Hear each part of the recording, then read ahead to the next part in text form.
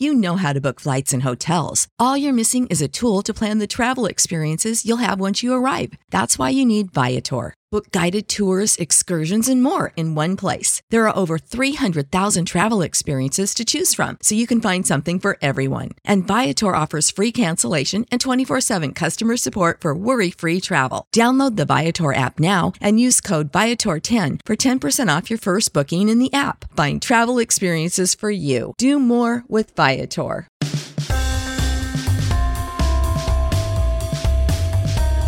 Welcome into another episode of the 5 Reasons Podcast, a more somber episode than usual. I'm Ethan Skolnick here with Chris Whittingham.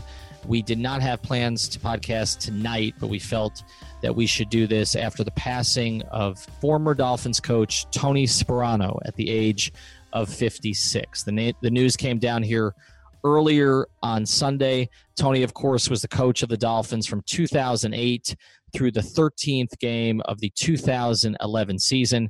He had an 11-5 season in 2008, what is known as the Wildcat season, a season which ended in the playoffs after the Dolphins won the division, beating the Jets and Brett Favre up at the Meadowlands to win the AFC East in a year that Tom Brady was injured, but still a great accomplishment. 2008, winning the AFC East. And Tony Sparano, still the only team to have won the division in since the Patriots won their first Super Bowl. Exactly, since 2001. So going all the way back there. And so what we wanted to do today, Chris, was we wanted to remember Tony Sparano, not just ourselves. And again, I was covering the Dolphins quite a bit during that period of time. I was a columnist at the Sun Sentinel from 2002 through 2010. So for those last 3 years that I was at the Sun Sentinel before I went to the Palm Beach Post to cover the Big Three Heat, I was covering the Dolphins about 60% of the time during that period of time, because if you remember, the Heat at that point were good, but they were not really going anywhere at that stage. It was Dwayne Wade and not a whole lot else. So we devoted a lot of our resources to the Dolphins in those days. And of course, they had a terrific season in 2008. So during this podcast, we're going to bring in 4 different guests. We're going to speak to Greg Camarillo, who played for the Dolphins in 2008, has fond memories of Tony Sparano. We're going to speak to Andy Kent, who was at Dolphins.com during Sparano's years. So he got an inside perspective on Sparano, something that a lot of the media members from the outside didn't necessarily get. And also, we're going to play you some clips that are going to be appearing on our network in other episodes this week. We did an episode with Omar Kelly and Chris Perkins, a Sun Sentinel Dolphins training camp preview, which we're going to run at some point before training camp starts. And during that episode, Omar Kelly spoke a lot about Tony Sparano and how his players felt for him. We want to include that in this episode. And we're also going to include a clip from Mike Pouncey. Mike Pouncey and his brother Marquise sat in with O.J. McDuffie and Seth Levitt from Fish Tank. That episode also posting this week. But during that episode, Mike Pouncey spoke about playing for Tony Sparano, and so we're going to include that as well. So, Chris, I want to start here with some of my recollections of Tony Sparano, and particularly that 2008 season, which, as you mentioned, is one of the only really memorable seasons in Dolphins history since about 2002, 2003. I mean, if you go back, I realized today it was the height of my Dolphins fandom. Like, it started with the playoff game that I think they played against Baltimore. I forget whether that was the second. 2001. Yeah, that was 2001. I remember going. That was the first Dolphins game I went to, and then kind of the first season that they made the playoffs. That was fun, and from the very not really from the very beginning, but kind of from the post Wildcat point on, and they won a bunch of games. What was that 2008 season? So it is probably the most fun football season that I've had in my life, probably since last hurricane season. But it was super fun, and it's actually been super fun to reminisce about it today, because you kind of sort of get caught up in the characters of football and of sports, and you sort of cease to think about the positive memories and the cool things that happened. But no doubt that season was really fun, and as a fan that didn't have a ton to root for from a football point of view, that's one of the most fun seasons that I've had. And here's the thing about it. It was the most unlikely season in Dolphins history, because you were coming off a 1-15 season under Cam Cameron. And then the Dolphins lost their first 2 games under Tony Sparano. So they lost 17 out of 18 games, 17 out of 18 games, coming into the third game of the 2008 season. They had picked up Chad Pennington off the scrap heap. The Jets did not want him anymore. Remember, the Dolphins had a choice at number 1 overall after Bill Parcells came in of taking either Jake Long or Matt Ryan. They chose Jake Long, took Chad Henne in the second round. That didn't end up working out so well, but Chad Pennington became free in August, and because he had played for Bill Parcells before, the Dolphins were able to jump on him and insert him in the system. And so then they lose their first 2 games of that year. There are not high expectations for that team at all. They go up to New England after losing 31-10 to Arizona to play Bill Belichick's team, Tom Brady's team.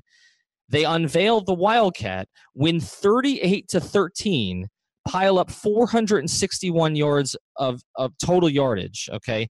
Totally dominate the Patriots, with Ronnie Brown going absolutely nuts. Scored 5 touchdowns in the game. 5 touchdowns in one game, which, Ronnie Brown, look, in 2005, drafted 2nd overall, had been sort of a bit of a disappointment. Like, not that he was a bad player, but just that he hadn't lived up to that draft status. And then he has that unbelievable game. They win the next game against San Diego. They lost a couple. And then from 2-4, they end up winning 9 of their last 10 games. Again, as I said, win up in New York, and I was there for that one. I covered this team home and road.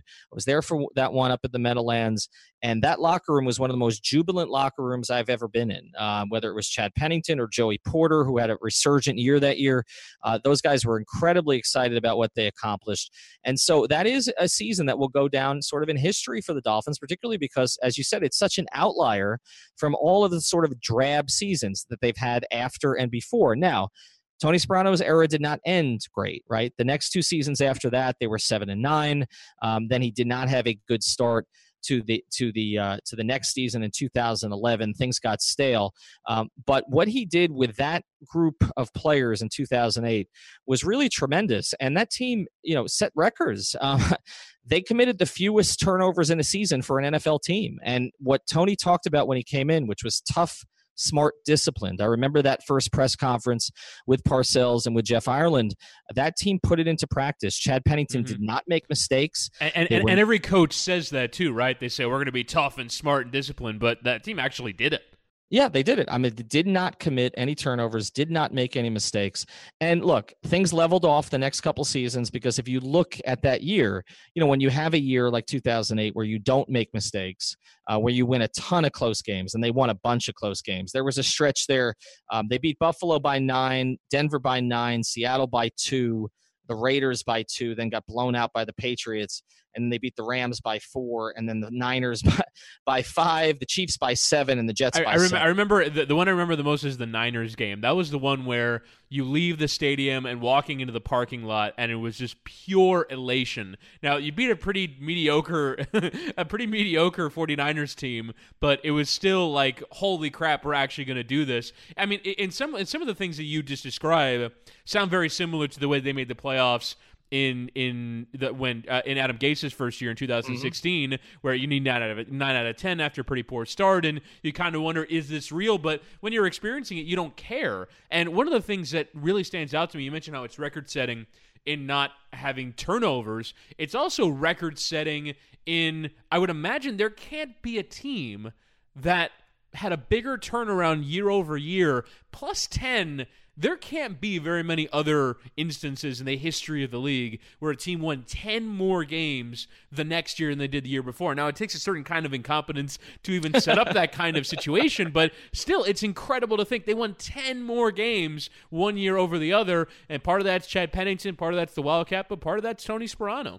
And to do it after you lost your first 2 also. So you won 10 more games after losing the first 2 games of the season, which is, as you said, incredible. Now they got to the playoffs and Baltimore was just better, right? And they lost 20. It was similar to the Pittsburgh game for the 16 team, where it's like, oh, okay, they're a class above. I remember like eventually talking myself into the game with the same model that they had all year. Well, if we don't turn the ball over, and Chad Pennington's a great game and the defense shuts down the Ravens. No, the Ravens were decidedly better. That was kind of like the last year that even though the Ravens won the Super Bowl, they kind of won it in a different fashion than classic Ravens. That was a classic Ravens team with an impenetrable defense, and they really made Chad Pennington's arm look like it was, like it was at its end, right? Like it hadn't sort of revealed its. He'd never had a strong arm, but it never looked weaker than when he was going against that Ravens team. Yeah, and you look at the last 6 games of that regular season, the Dolphins committed 5 total turnovers, and then they committed 5 turnovers against Baltimore in that game. So it all came rushing upon them. But, yeah, so that's the season that we want to remember tonight, that 2008 season, and just the joy that team played with. And, to me, what was the most amazing part of it was that it wasn't Tony Sparano's idea. It was David Lee's idea, the quarterback's coach. But Tony embraced it, went with it, and even 2 years later was defending it. If you go to 2010, I wrote a column for the Sun Sentinel, okay, it's time to give up on the Wildcat because it had become a negative play for them. But then they drafted Tua with Pat White. They drafted Tua with Pat White in 2009, which was a disaster, and he got killed in the Pittsburgh game. But, at the time, it was revolutionary, and everybody started doing it. And what you see, teams still do it. We're 10 years later, and there are teams still running that kind of Wildcat. Hurricanes used it a lot last year. Right. And it's in college. It's in high school. Now, I know some of it emanated from there, but the pro teams all picked it up. And as you said, a lot of teams started drafting to it. I wanted to get into a little bit of Tony as a personality here because I did get a chance to spend some time with him alone. And I did cover a number of different coaches with the Dolphins. And of the coaches I covered, and Omar is going to speak to this a little bit too here on the pod tonight, he was among the more genuine, I would say. There wasn't a lot of bullshit with Tony Sparano. Like, if he was angry at you, you knew, but he was also vulnerable. He was not boastful like Saban and some of the other coaches who've been around. He wasn't perfect. He would trip up at press conferences sometimes. I did write columns about some of the decisions during games. He had a really bad run over like a 5 or 6 week period where he seemed to be calling timeouts at all the wrong times. So he wasn't perfect, but his players adored him. That was the biggest thing. And his players, I think, were still with him even when he was ushered out the door in 2011. And that's hard for a coach to do when you're not having success. So I think that's to his credit. But also, he was just a regular dude. Like, I remember going out to Dallas before he got hired when we kind of thought that he would be the head coach. They had just hired Parcells. Sparano was on the short list, as was Ireland. And so I went out to Dallas. I spent a few days out there, kind of commiserated a little bit with my friend Todd Archer, who's still covering the Cowboys, but had covered the Dolphins previous for several years for the Palm Beach Post. And so we talked a lot about Tony. He knew Tony really well. And I went out to write a story about Tony. And I got from all of the players out there just the affection that they had for Tony, the respect that they had for Tony, not necessarily as an X's and O's guy, but just as somebody that they just trusted, right? That they knew if they went to Tony with information, he was going to try to give them the right answer. It wasn't going to be spread to everyone else. And I remember too, there was, this was kind of at the height of the Sopranos too. And so there were a lot of those Tony Sparano jokes, and you can probably still find it. I'll try to find it and put it on the 5 Reasons Sports Twitter feed. There was actually like a parody video that was done where Tony actually sat in a restaurant like Tony Soprano did, and acted as Tony Soprano. So he had a bit of a sense of humor in that way. Huge New York Mets fan, like outsized New York Mets fan, like as crazy a New York Mets fan as any New York Mets fan you'll find. And I remember how excited he was when he went up to Port St. Lucie for spring training. I think it was 2009 or 2010, and he got some signed jerseys. Like that's what I'm talking about in terms of a regular guy. And, as we hear about him passing tonight, the first thing that struck me was how worried he always was about his health. And the one memory of Tony that I'll always have is after practice would end, before he met with us, or sometimes often after he met with us, like if you hung out on the field a little bit, like we used to tape some live video for the Sun Sentinel after practices. So it would be myself and Dave Hyde, Omar Kelly, and a couple of others would be out there taping. And this would be like 15, 20 minutes after Tony met with the media. And Tony would be running the steps at the Davie practice facility, just up and back, up and back, up and back. And he would do this for 20, 30 minutes after every practice. His health was a big concern to him. And I remember he came back, I can't remember which year it was, but one of the 3 seasons, he came back a lot heavier than he'd been the year before. And then, this was after, I think 2009, he came back a lot lighter. Then 2010, he came back a lot heavier. So his weight would fluctuate a little bit. He would talk about his health quite a bit and about needing to stay in shape. And Chris, I got to admit, that's the first thing that hit me today. When you see someone who passes at age 56, that his health was kind of an ongoing battle. I think sort of, his weight, his conditioning and all that was an ongoing battle. And so, those are some of the memories. But as far as a person goes, again, very genuine. There were some other things that came across. Like Tony always wore the dark shades. Remember that? Like he would always wear. And there was this, and people get made fun of for this. And I actually had to write a column. This was in September. And so basically there was a broadcast on CBS, and then it was on NFL Network as well, where they made light of Tony wearing shades indoors in Minnesota, okay, as if he was trying to look cool. And they hadn't read any of the stories, which we'd written, which even the New York Times had written, that when he was a kid working in a Connecticut restaurant up in New Haven, which he talked about all the time, his eyes were splashed with hot grease. And he lost his sight for about a month. And so even, in his later years, he would tear up really easily when he was exposed to bright light. And he would keep his office like really dark when he worked in it at all hours, by the way. And so, again, there was just a lot of misunderstanding about him, like, that he was this tough guy wearing glasses, too cool for school, pumping his fist after field goals. That was a big meme at the time. But really, he was in a lot of ways very vulnerable, very genuine, and again, concerned in a lot of ways about his health. And so that's some of the stuff that came to mind for me tonight. For me, the thing that kind of comes to mind is... And we were talking about this in our group chat and our DM stirring with all the hosts on the network, and we found out. And when you called me to tell me, and I was just like I was stunned. And to me, obviously I turned to Twitter, and you see kind of an outpouring of support, and I kind of find that unbelievable because at every turn when he became was he interim coach of the Jets? Or he was offensive coordinator. He was offensive coordinator for Rex Ryan, and then for the Raiders too. So he's with the Jets, and obviously it's all the jokes about field goals and all that stuff. And then with the Raiders, he has this whole thing where he buries a football to kind of signal the end of the previous era and how it's going to start anew, and then that gets made fun of. So like in some ways, he had kind of become a punchline to a lot of Dolphins fans by the time that he now kind of moves on throughout his career.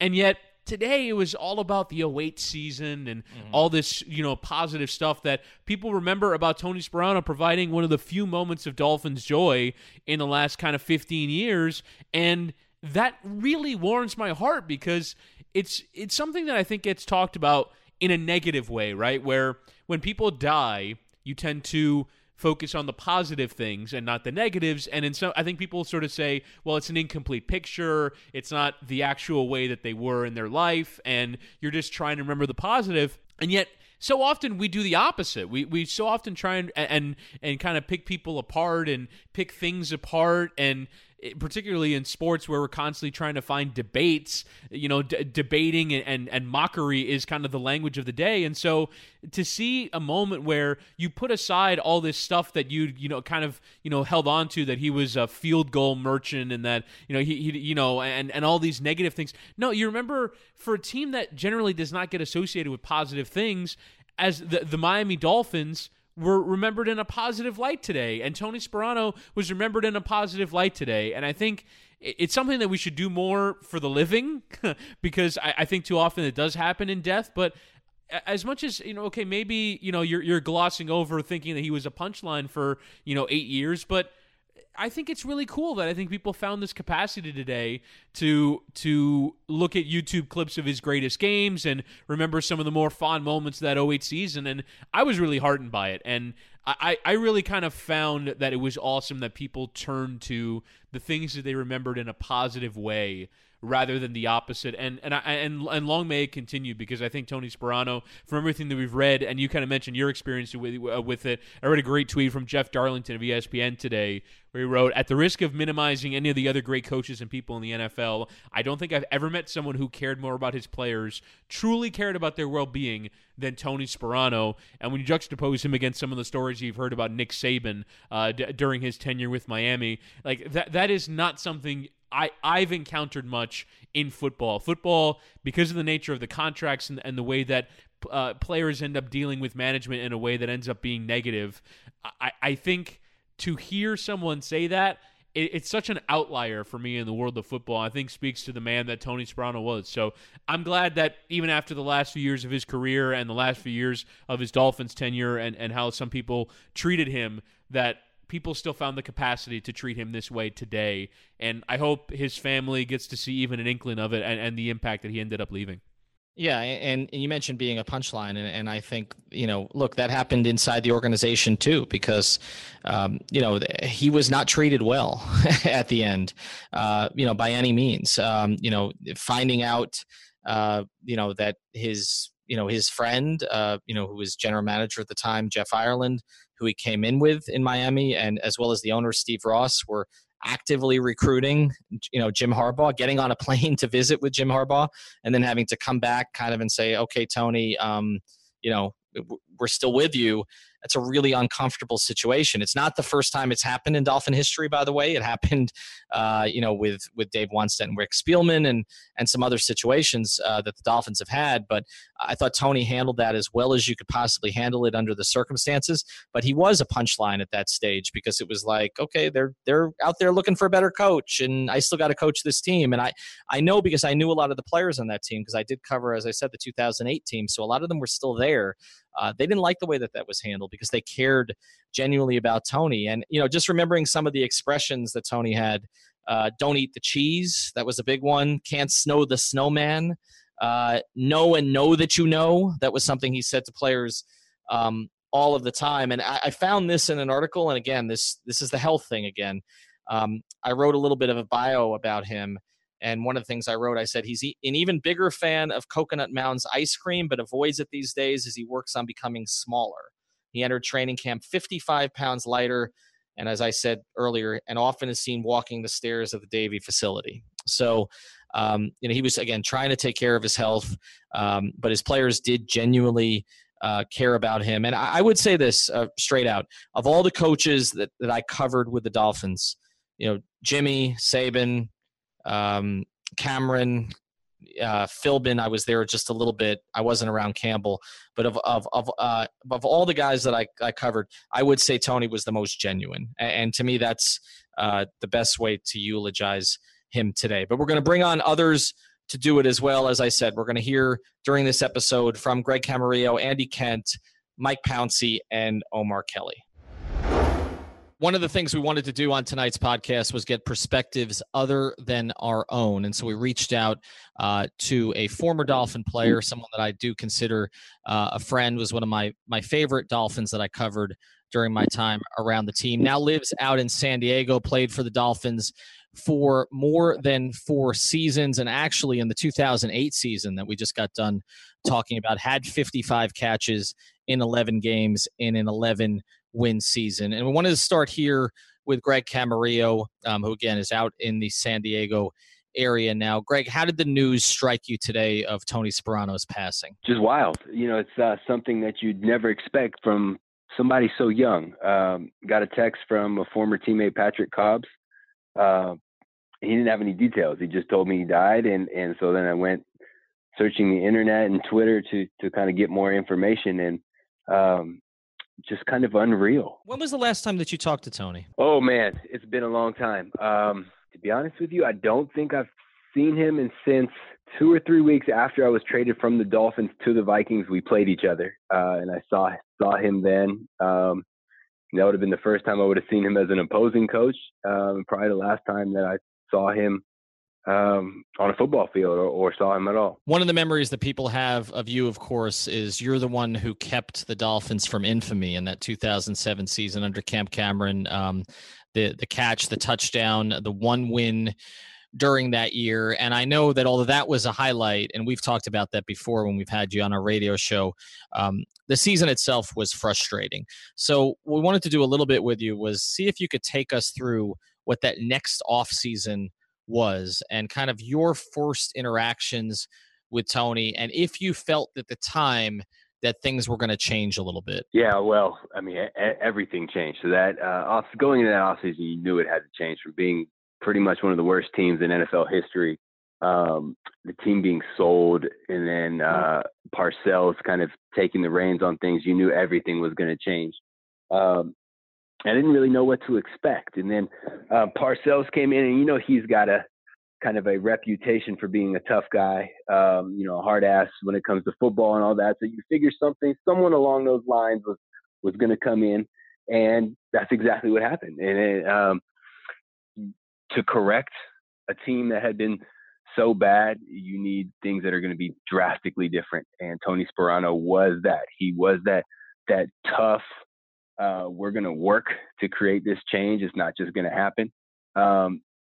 And that's what we needed, and that's what Parcells got us, and that's what Coach Sparano delivered. Do you have a story of a specific thing that changed or something that you remember, man, this is way different than it was under Cam Cameron, or just sort of generally as it relates to the Dolphins? Do you have a specific thing that you remember changing a lot? Yeah, a few things. So the first thing was, and I think it was a Parcells-led meeting, but they brought out the binders of injuries. So the trainer's notes and all the documented injuries, and it was gigantic. It might even be multiple binders. Sits it on the table in front of the entire team meeting room and slaps it down. It's a loud thump. Picture like a gigantic dictionary. And that was their first change. You say you can't win when you have this many injuries. This is going to change. If you can't stay healthy, you're not going to be here. And they held very true to that. Guys were miraculously more healthy when their job was on the line. And they knew that that's what the culture change was going to start. We're going to have tough guys that fight through little things that can stay healthy and can help us on the field. And that was more of a management change. As far as coaching style on the field, Coach Sparano and Cam Cameron are totally different. Coach Sparano was not afraid of throwing an F-bomb around, of yelling at you. And that was his style. He was a tough coach, a tough guy. And he was going to bring that to the field every day. He was going to yell. He was going to bring that energy. He was going to get on you in both ways. If you did something great, he was going to yell and praise you and pat you on the back.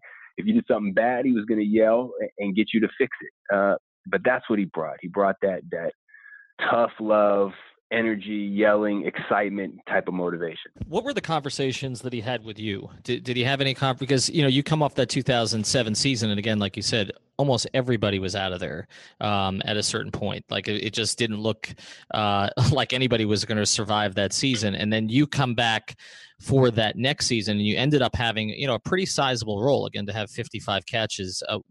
What kind of conversations did you have with Tony? Not until no personal conversations until really during the season. You had so much to go through, so many people to figure out, so many positions to figure out.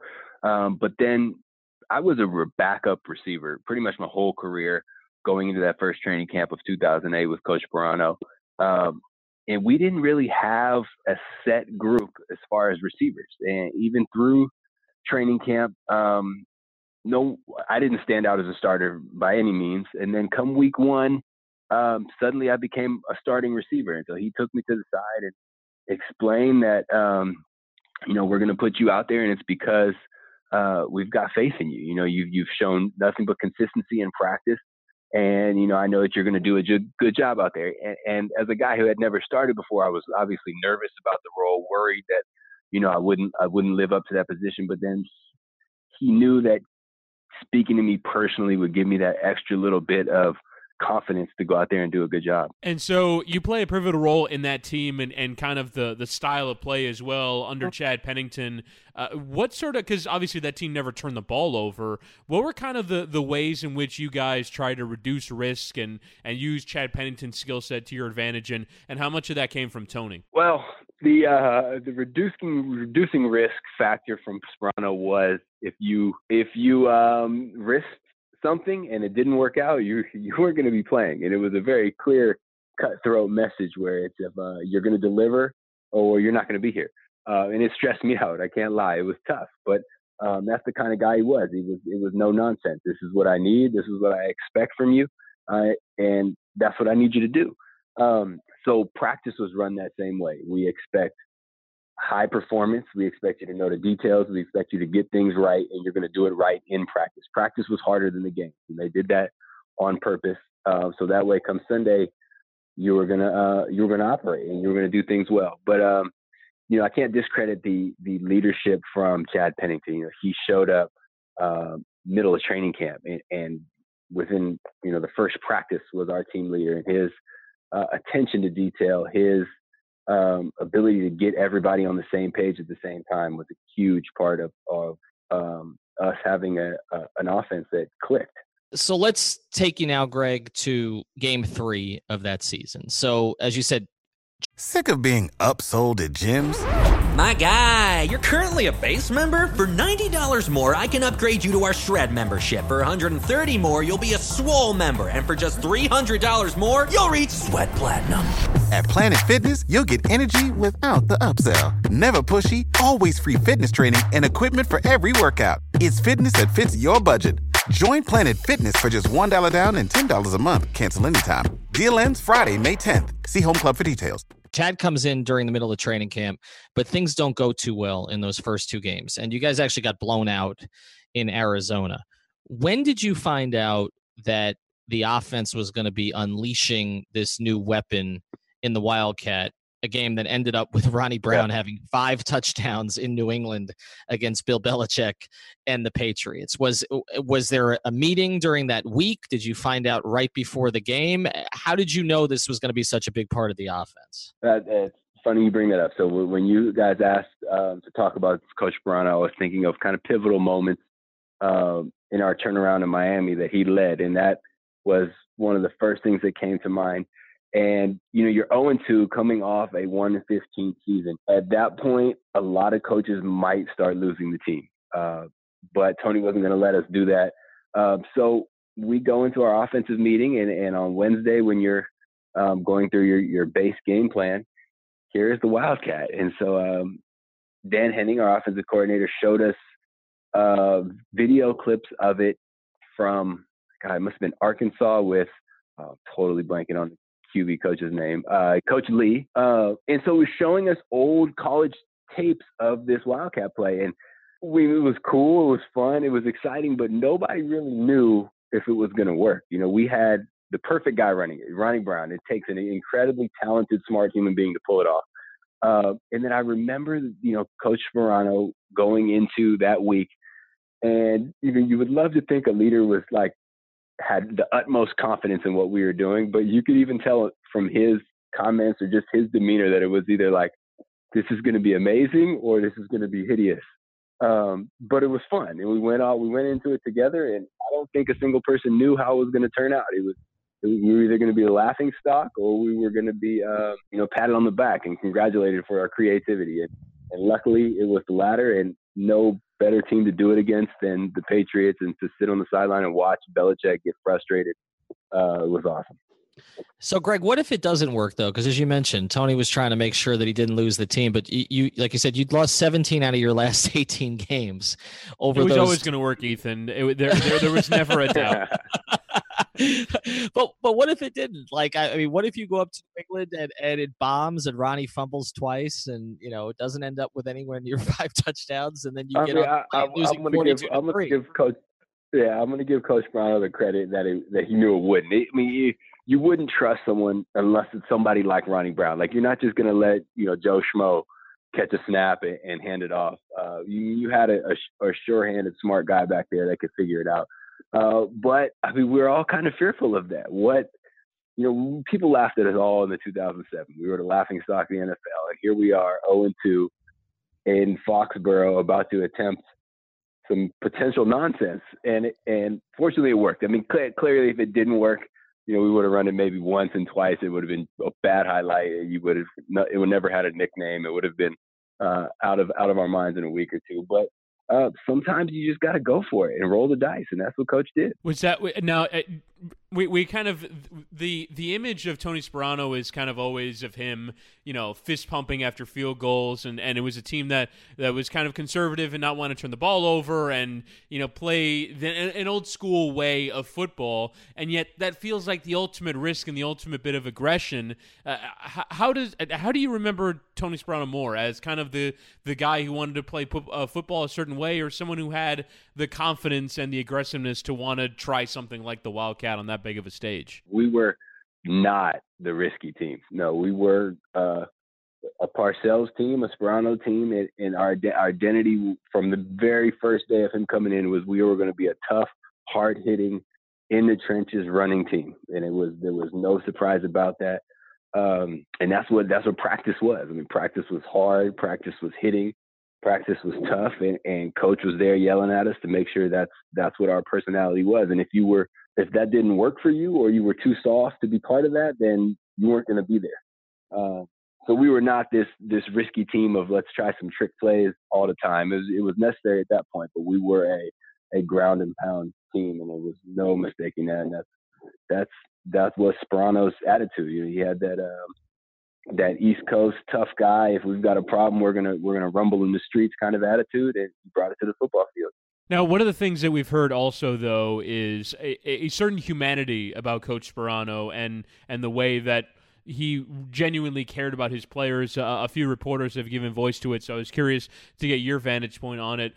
You talked about kind of hard nose and difficult practices and all that stuff, but was there either a softer side or a side that you felt genuinely cared about you as a person, Greg Camarillo? Absolutely, and those are the stories that I think are coming out.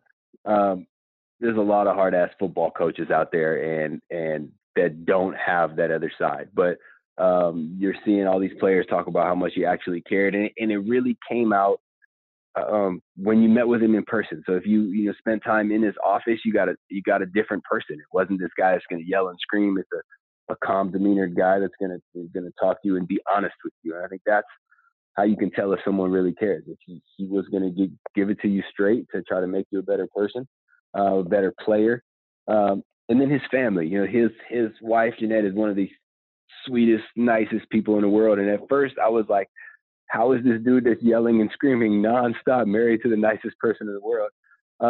And then you kind of peel back the layers and you realize that his persona on the football field as a head coach is different than the family man that he was, and the family man that cared about football players.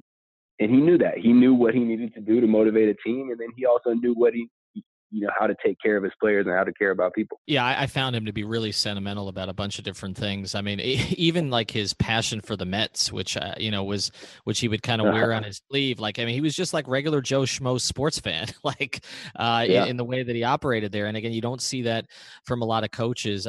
In that 2008 season, it went beyond just that one game, because you guys didn't play that well actually over the next couple of weeks, or you won a game and then lost a couple, and then you went on a tear, ended up winning 10 out of the last 11, and end up winning in the Meadowlands against the Jets, against Brett Favre. I remember that locker room really well because it's one of the most jubilant locker rooms that I've been in. That experience of winning the division and doing it there against that quarterback. Do you remember anything about what Tony said after the game to the team? I don't. I just remember how fun it was, and to lead a team from the total dumps, being a terrible team off a terrible year, and then bring a group of guys together that quickly. So we, like you said, we had a rough start. We were 0-2, and then 2-2, and then 2-4. And at 2-4, I'm already starting to think about my off season. Like, we're not like playoffs. So, we're not going to make playoffs at 2-4. But for him to keep us together and then keep us rallying, and then the amount of fun that is to come together as a team, to go on this roll. And then Dolphin fans have been We had been on such a drought. They had been with us through thick and thin, and then to finally have a community coming together, a team coming together, and just keep riding that wave. And I wasn't even there for the last so-and-so games because I tore my ACL week 12, I think it was. But just to be part of that ride and see history happening, and see a team change that much, it was something special. And sort of, do you have any kind of stories that you feel like you wanted to share? I imagine the memories kind of come flooding back today, and I imagine kind of you have the ability in your post-football career to maybe think about some of the things that happened over the course of your time, and obviously today I imagine a lot of those thoughts are running through your head. Do you have anything that you want to share with our audience in particular about Tony, and obviously something that you might have been thinking about today in the aftermath of this news? Yeah, just the roller coaster ride that I experienced with Coach Sparano. He was the first coach that I had that was a yeller. That's not necessarily what motivates me. And so I took it very personally. At first he just run around practice and say, "Hey, come on, Camarillo, shit." I'm cool to cuss on podcast. Oh, right? Of course. Yes. Go ahead. Yeah. Yes. And it was hard for me because here I am, a backup guy that's always been fighting for a roster spot. And anytime a head coach gets yells your name out, you're like, uh-oh, there's the end of this career. So going into, I want to say our second or third preseason game, we're going into Jacksonville.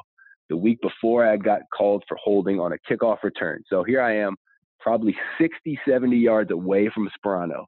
And I can hear him yelling, "Damn it, Camarillo," from across the field. And I'm like, man, dude, this coach is tough. Like, I don't know if I'm going to make this.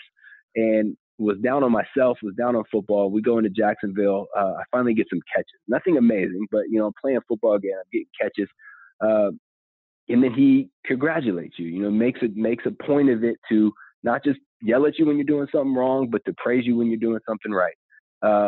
And that kind of re-sparked my energy, re-sparked my desire to keep playing. And then, for him to have the faith to put me out there, I was untested. I maybe had 8 catches or something going into that year. And for him to give me that opportunity and have the faith in me, it totally changed my life, my career, my perspective on Coach Sparano. And then learning, his style through the next couple of years and learning that, he yells at you to motivate you. He yells at you to make sure you're getting things right, but that he cares about you behind that. It's not just yelling to yell. He yells at you because he wants you to be better. It changed everything. I owe a lot of my career to the opportunity that he gave you. Well, Greg, we appreciate you doing this on short notice. Again, we'd love to get you on the pod on happier subjects here sometime soon. You can follow him at Catch Camarillo on Twitter. Of course, always a special place in Dolphin fans' hearts, not just for the catch in the 2007 game for the one victory, but also being a part of that 11-win team and that division title team that got to the playoffs, which, as we know with the Dolphins, haven't been as many playoff appearances since. Greg, really appreciate you doing it. I appreciate it, fellas. All right, we want to thank Greg Camarillo for joining us here on short notice. And one of the things we wanted to do tonight was talk to someone else who covered the Dolphins during that period of time, was actually with Dolphins.com from 2007, the year before Tony Sparano arrived in Miami, all the way up through 2014. So covered the Joe Philbin and Dan Campbell eras as well. And one of the reasons we wanted to talk to Andy Kent today is because he's a little bit of a different perspective than the average media person would, because he was working for the team at Dolphins.com, which obviously affords you a little bit more access to the coaches. You get to know them. And I know in Andy's case, not only did he get to know Tony Sparano, but also his family got to know the Sparano family. So, Andy, we appreciate it. You've been a big supporter of us here at the network, and we appreciate you joining us here. And I just wanted to start with this. So you started with the team in 2007. Obviously, that was not a season to remember, the 2007 season under Cam. It was, but for different reasons, yeah. Right. Exactly. We got into that a little bit here with Camarillo prior to you coming on. The transition from Cam Cameron to Tony Sparano, can you take us through a little bit of what went into that coaching search that you knew of and sort of your first interactions with Tony when he was announced as the head coach of the Miami Dolphins? We didn't really know that much about a search. I mean, because they pretty much knew where they were going, probably right around the time the team went to London after, they still hadn't won a game, and all of us in the media got to meet with Wayne Huizenga, and he got to vent about where things were going. Everybody knew that, Wayne had been talking with Parcells for a little bit. So right near the end of the season, right heading into that last week, is when they the rumor started transitioning through the locker room that they were going to fire Cam Cameron and they were bringing Parcells in, and he had his people in place. So before we knew it, Cam Cameron was coming around to those of us who worked closer with him to say goodbye and thank us for one wonderful season with him. And that was kind of an awkward moment. I remember, Ethan, you remember Barry Butel. Barry and I worked closely together, both in print and in the Fin side, doing some Fins radio. And Cam Cameron came to the office, just knocked on the door really quick to say, thanks for everything you guys did, and I wish you the best of luck. And then when he left, Barry and I kind of looked at each other like, well, that was kind of awkward, almost as awkward as let's turn the thumbs this direction. So we were anxious to see how much different it was going to be under Parcells and Sperano. And we know that that the culture changed immediately. And at the beginning, Tony was, his first time as a head coach, he was a little bit shy. He was a little bit standoffish, it looked like, a little bit uncomfortable at the beginning.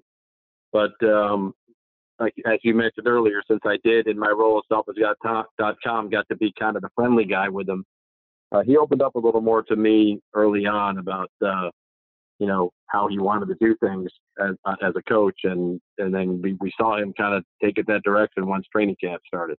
What were some of those conversations like? What did he end up telling you about what his philosophy was as a coach? And one of the things that we've seen today in kind of the aftermath of his passing was a lot of people talking about what he was like with his players and how much he genuinely cared for his players in a way that not a lot of football coaches do. What did he convey to you about the way he wanted to go about his work? Just about the passion and just wanting to kind of reinvigorate the team and the players and get them to love playing football and have fun out there, but at the same time, put in the hard work necessary to turn things around. I mean, obviously he knew that he had a big task on his hand coming into a locker room that, all the returning veterans had just gone through a 1-15 season and didn't feel too good about it. He needed to win them over. He needed to win over the veteran. But he just kind of realized that, he was a Parcells guy, so he knew that if he could kind of do a hybrid of the way Parcells does things, which, Parcells was not always a player's coach. He was kind of, get your butt out there and don't talk back to me type thing. He needed to be tough, but he also knew that he needed to kind of get the players' ear and let them know that he was there to help them get better as players, for the team to get better as a team, and then also that he cared about them as people. And as time went on, you got to see that in action on the field, off the field, on the team plane, at the team hotel. You just got to see how he interacted with the players and their families. And so when he mentioned that early on, to see that transition the way he had planned it was something special to watch. One of the things that strikes me about Tony was that he had this very gruff public persona. But I actually found in covering him, and I was covering him a little bit differently than you were, because obviously you were on the inside and we were, the enemy, the media.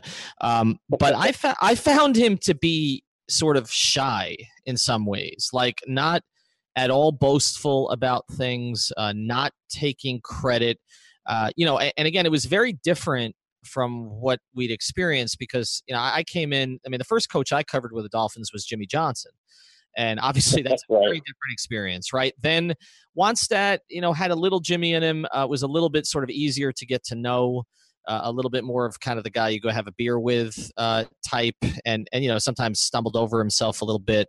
Then you had Saban. I mean, I'm going to skip over Bates because he wasn't there long enough, but you had Saban obviously, who hated the media and most people in general, and that was a different experience. And Cameron, who, as you said, I think came in thinking he was a little bit smarter than everybody, and that just didn't end up out that well.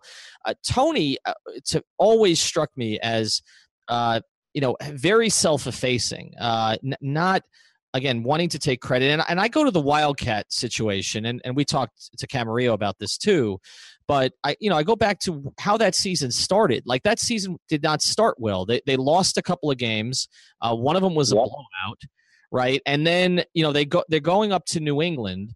And, the way that story worked was, it wasn't Tony's idea. It was David Lee's idea, one of the assistants, the quarterback's coach, that came up with the idea of the Wildcat. And what I always have given Tony credit for was being modest enough, I guess, to take an assistant's idea and say, okay, let's try it. It didn't have to be his idea. Whereas with Nick, it always had to be And then obviously you have the ability to take credit for outsmarting one of the greatest football minds of our time, and he declined to do so.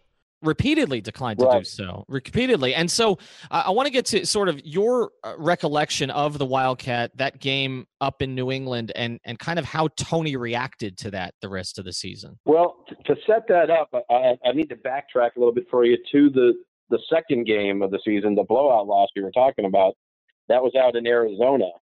And, of course, they just got obliterated by the Cardinals in that game. And, again, I would fly with the team on the team charter, so I got to kind of deal with the moods both after a big win or a big loss like that. And it would set up kind of awkwardly for me, because I remember getting on the plane. Now, Tony and the coaches, they'd already boarded the plane before the rest of us. Joe Rose would be in that group, and the broadcasters and everything. But we, at least that year, we still boarded up from the front. So I come walking on the plane with I'm trying to juggle my bags, and I've got my laptop kind of resting on my bag while I'm still trying to write a story, because I got to send the story before the plane takes off, because for some reason we didn't have wireless on these planes. Didn't make a lot of sense. But I'm walking on the plane, and I'm looking, the first person I see is Tony, who's obviously not in a very good mood. He looks right at me, kind of looks at me, and is like, "What the heck are you doing with that computer? What could you possibly," actually asked me, "what could you possibly have to write about that game?" Like, because they lost so bad. And I just kind of, I got a little nervous, and I'm like, "I'm still catching up a little bit, Coach. I'm just going to get out of your way." But maybe moments later, you see the coaches kind of huddling up there. So obviously, in the mythology of that story, is that they hatched this Wildcat plan on the flight back from Arizona, because it's a long flight. Mm-hmm. Well, they definitely were talking up there. And David Lee was up there, and obviously they were commiserating and coming up with a plan. You fast forward to a week later in New England, they unveil the Wildcat, and we all know the end result of that game. I come walking on the plane again after that game, and now Tony's in a much better mood. And he shoots a look at me, and he's like, "You better not put that computer down the rest of this flight. I sure hope you're going to write a lot about that game." Which, unfortunately, I still was going to have to write just as fast, because we still had a plane with no wireless. But that just kind of showed his the different demeanors. I mean, the angry Tony Sparano was not somebody you'd want to be around more than 30 seconds, but the happy Tony Sparano, who was very happy after that game, you got to see him let down the guard a little bit. I imagine over the course of the day, you've had plenty of time to think about your time with Tony, and sort of, I imagine the memories came flooding back. Do you have sort of a particular anecdote that you would want to tell our audience about your time with Tony, or something that you remember distinctly about him? Well, we found out early on that we had a unique connection, because he's a New Haven guy from New Haven, Connecticut. I grew up in Connecticut, about an hour away from New Haven. So we would always talk about Connecticut and what it was like growing up in that state, and how much fun it was there. And, he would talk about the pizza place that he liked to go to there, and how he met his wife and raising his kids and everything. And so we always when there was a downtime, or when we were at the team hotel and I happened to catch him in the lobby when he was heading to do a workout or go do a run, he'd ask me a little bit about again, what part of Connecticut did you grow up in again? I'm surprised we didn't cross paths when we grew up, because we're 5 years apart, which that's the other devastating thing about this. When the news came today, I'm like, my God, forgot how young this guy was, and and what a family man he was. But that was the anecdote, and it kind of carried on throughout his tenure there. And ironically, that last season, it was actually the second to last press conference he did before he was fired. I showed up with there's a restaurant here in Boca called Nick's New Haven Pizza, and when I went to dinner there one time and told them that I worked for the Dolphins, they were like, "We're big Sparano fans, and I know that he loves the soda that we have here that's you can only buy in New Haven. Why don't we're going to give you a 6-pack of the soda. Can you bring it to him the next time you see him?" And I did. I showed up to the press conference, and some of the rest of the media in there were kind of like, what's going on? What is Andy trying to bribe him for an interview or something? He doesn't really need to do that. But Tony was like, he looked at it and he goes, "Oh my God, that's my favorite soda." And then he turned around and looked at the rest of the media and he goes, "You see, that's how you get an extra lengthy interview with me. If you know what I like, Andy knows what I like." And there we go. And he walked off with it with a big smile on his face. And then the next morning we get the press conference from Steve Ross that he's been fired. And that was kind of a little sense of irony there. I'm like, I hope I didn't put the final nail in there. That was an ironic moment, but definitely a fun connection that we had. Final thing for you, Andy, we appreciate you taking the time. One of the other things that strikes me about Tony is the dignity with which he carried himself after the organization put him in a really terrible spot. And you have the owner of the team, the general manager of the team who came in with Tony and Jeff Ireland. I mean, they were supposed to be peas in a pod, basically. The Parcells was putting them together because they'd worked together in Dallas. And you've got Ireland and Ross going off to try to get Jim Harbaugh to coach the Dolphins. And at the same time, Tony doesn't know about it, finds out secondhand what's actually happening there. And yet Tony went about his business the next year, even though it was pretty clear, and I know those around the team knew that the relationship between Sparano and Ireland had broken down at that stage. Any thoughts on that year afterwards? Because you mentioned, I mean, you brought him soda, he got fired the next day, but we pretty much knew that he was going to get fired after that season, especially the way that the previous offseason went. Yeah, he definitely handled himself with class. I mean, I remember the very, very awkward moment of that press conference they held up in the conference room where they were trying to kind of put a spin on what happened. And I actually was at the long conference table up there. I was sitting right next to Tony, and then it was next to him was Steve Ross. And on the other side of Steve was Jeff Ireland. And while they're talking and trying to explain themselves and the whole Harbaugh trip and everything, I was so close to Tony that I could feel his right leg just shaking nonstop, because he was, not wanting to be there at that press conference. And definitely, as they would say, one spin after another, you could just see his face turning a little bit more red. But he kept his mouth quiet, and then he went about it. And like you said, that the next season, he just was full go. I mean, he was approaching that season like he was going to stay on for the remainder of his contract extension, and he never took a shot, which he could have, but he didn't. And that just said a lot about the class of the guy as a coach and as a person in general. Andy, again, we appreciate the time. Hopefully we'll be able to involve you more here in some things on the network, but definitely wanted to get your thoughts here after the passing of Tony Sparano. I know also that your wife, developed a relationship with his wife. So this went beyond just the two of you. And I was thinking about that today too, because he has 3 kids. Is that right? I think I know they're grown, yeah. But 3 kids. One was a coach, or is a coach, actually. And so this is going to be really rough on them tonight too. Andy, thanks for taking the time, man. We will talk soon. My pleasure. And also, his daughter just got married like 2.5 weeks ago. So wow. Wow. My God. Yeah. So, I mean, I guess on the positive, he got to walk her down the aisle, which, she'll carry that memory with her, but that adds an extra note of sadness to it for sure.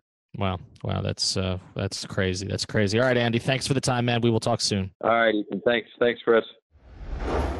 And now we're going to play a clip from Fish Tank. Now, this episode airs this week. This is with O.J. McDuffie and Seth Levitt, one of the new podcasts on our network. They sat down with Mike Pouncey and Marquise Pouncey this week, and it just so happens that Mike Pouncey spoke a little about Tony Sparano.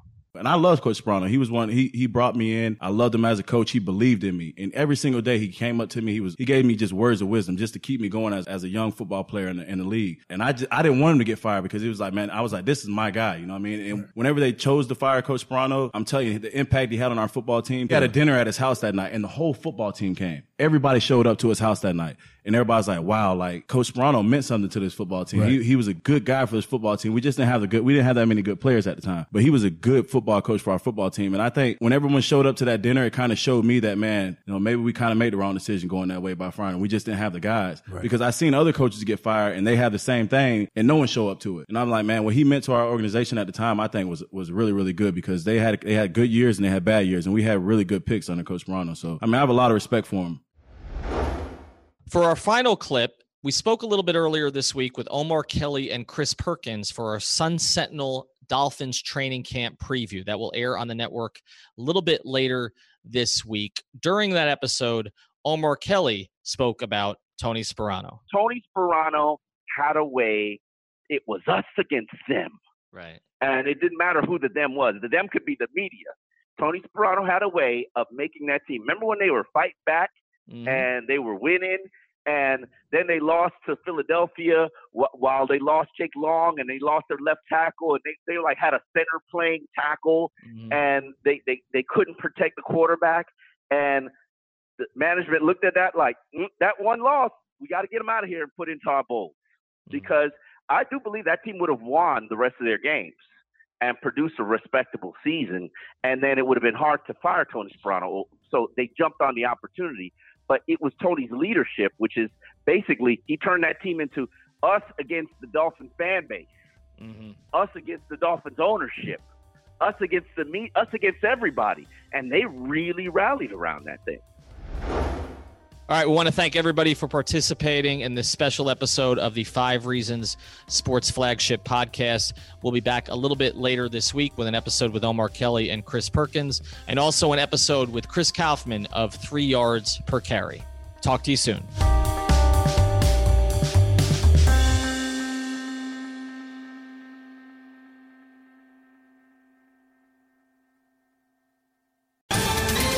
Ohio, ready for some quick mental health facts? Let's go. Nearly 2 million Ohioans live with a mental health condition. In the U.S., more than 50% of people will be diagnosed with a mental illness in their lifetime. Depression is a leading cause of disability worldwide. So why are some of us still stigmatizing people living with a mental health condition when we know all of this? Let's listen to the facts and beat the stigma. Ohio, challenge what you know about mental health at beatthestigma.org.